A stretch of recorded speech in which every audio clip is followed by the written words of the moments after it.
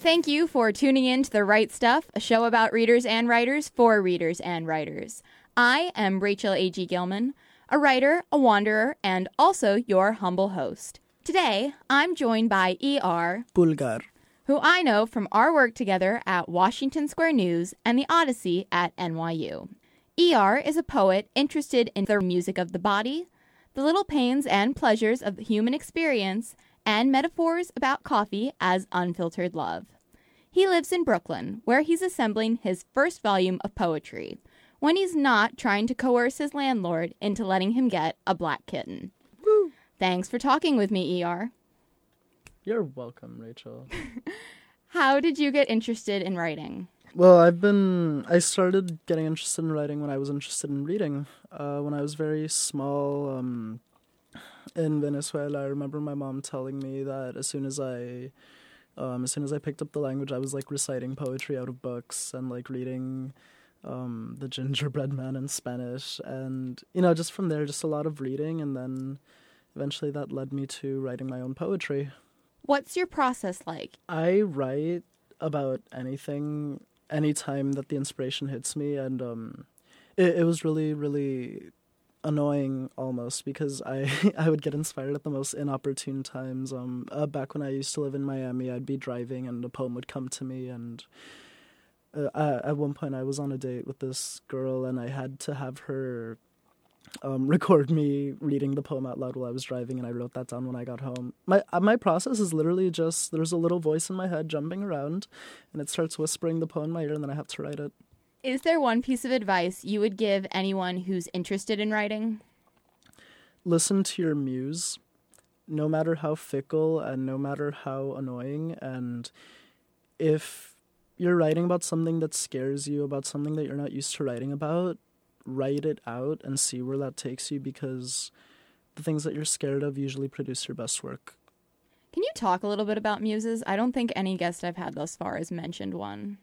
Okay, well, I'm going to try not to sound like a schizophrenic. I believe I want to call it my muse, or else I guess I just have an overactive mind. I've been reading Greek mythology since I was very small, and I would, my favorite movie was Hercules. So I'm very, very much into the concept of the muse, and just like listening to that voice inside your head, if you want to call that a muse. But then, you go through life and things become your muse, people become your muse. I would have people that I dated that I would write a lot of poetry about.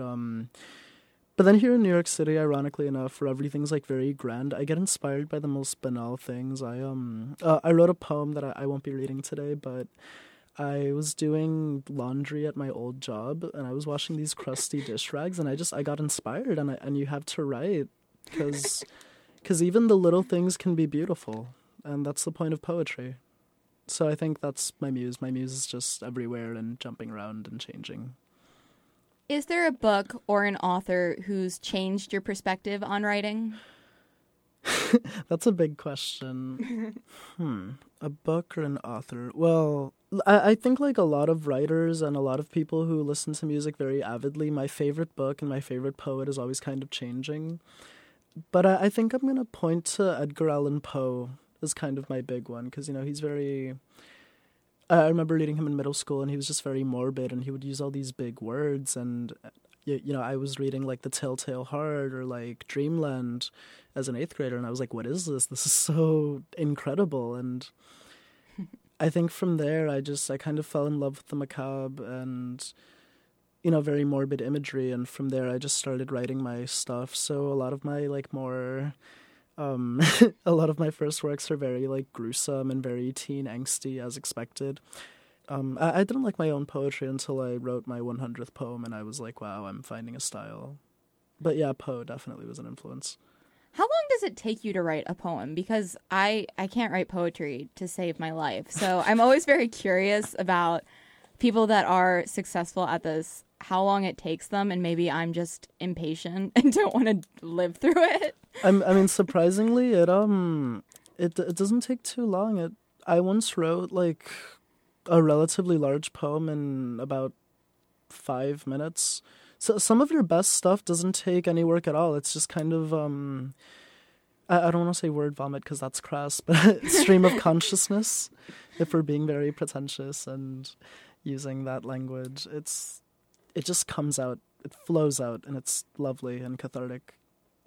So tell us a little bit about what you're going to read for us today.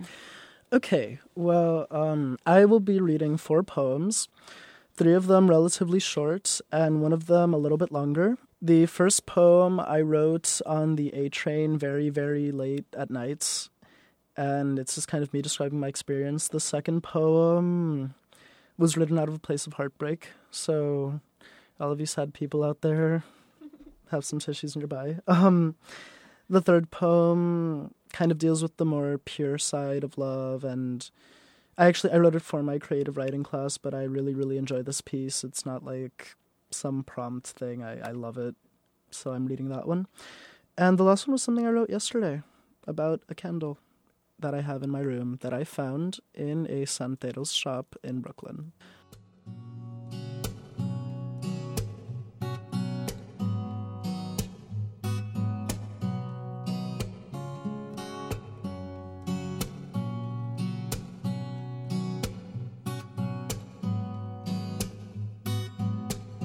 So this is the first one.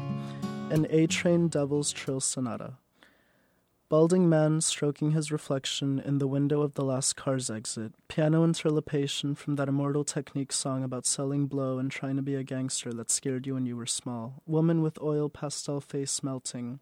Mouth bloody with pomegranate seeds. She's eating them out of her palm. Lioness licking her paws. New York evokes images, and nobody talks about how alone they feel on the train at night. Coming home to cement air. Still evening schloss on Putnam Avenue. The stations don't close, but how much music can you hear? Riding back from a frenzied 5 a.m. heat. On tranquilizers, equalizers, horse glue head, heady ass poet of the evening. And to think, your Metro card expires tomorrow.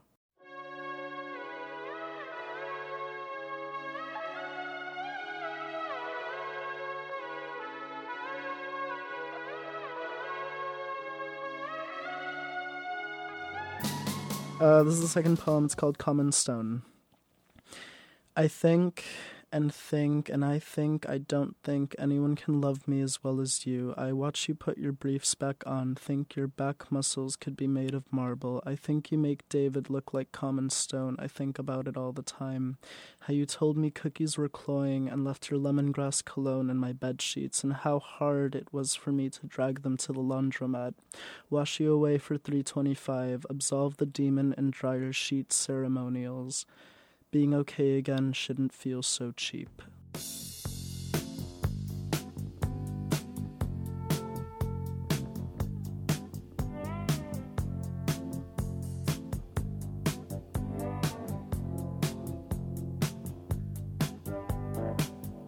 is the third poem, Morning Empire. And I really love this one, so I hope you guys enjoy it. It's a little long. I have a diamond-encrusted lover.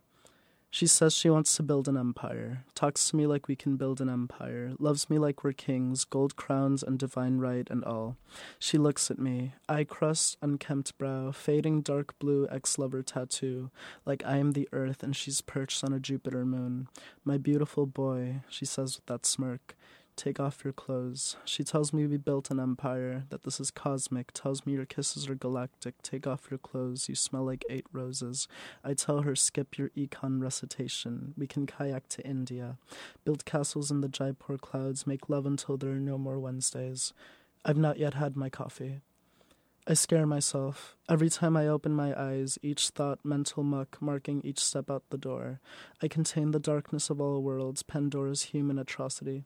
The spaces between my ligaments dusted with black specks, twisted morning dew on a gnarled ivy. And then you, making the maudlin jumpy, killing the mental muck of morning's dark, bringing lightness to my step, making me smell of 8 roses, like adding coconut milk to chai. You said it balances the spices, and unbuttoning my shirt, breathe in my ear. You'll never feel alone again. I love you, I think. Your name is worth screaming from the mountains, being written in the sky, painted down your back in pastels, or some such romantic bull. I'm not the best poet on No Sleep, but for you I'll try my best. You ask me what I want when I pull you close by your hoodie strings. I'm not proposing we dethrone a Bourbon King, just tell me how you like your eggs.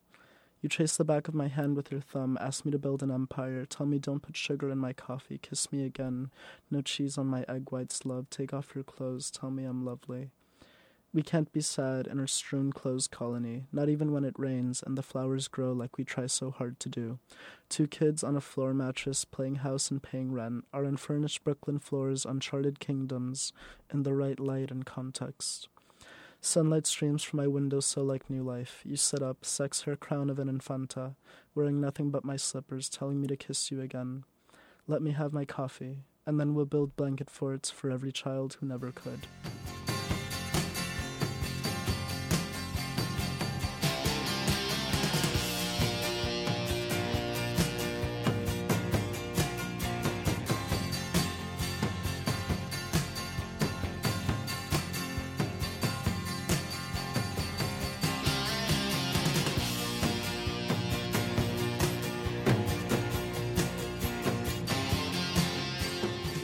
And the 4th poem is called St. Jude, partially inspired by the Florence and the Machine song, partially inspired by the actual image of St. Jude. Okay. St. Jude, an over-the-counter santera pointed you out amongst frankincense and rose-scented candles. Patron saint of lost causes, to be invoked when there's no hope. Hold a torch for me. Brought into my house to lower the electric bill, lit loyally each night to witness me, going from lover to lover, drowning them in silver blanket oceans. Hold a torch for me. Lit a candle for my mother at St. John the Divine. Haven't been to Mass in 2 years, terrified of saintly statues, frowning looks. Promised I would visit por mi mami, por mi abuela. But I am holiest on my mattress, eating 3 a.m. noodles, reading Virginia Woolf. I f***ing hate cathedrals, giving roses to beautiful people, kissing them when they allow. I am not a lost cause. Blissful Jude, I'll light your candle, but I don't need your prayers.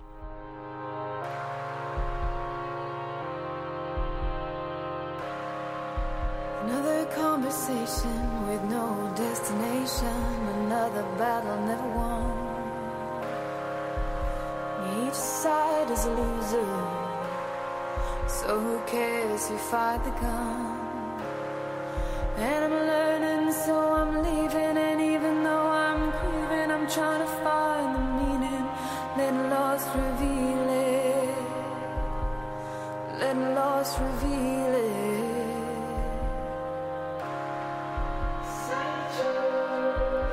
The patron saint of the lost causes. We were lost before she started.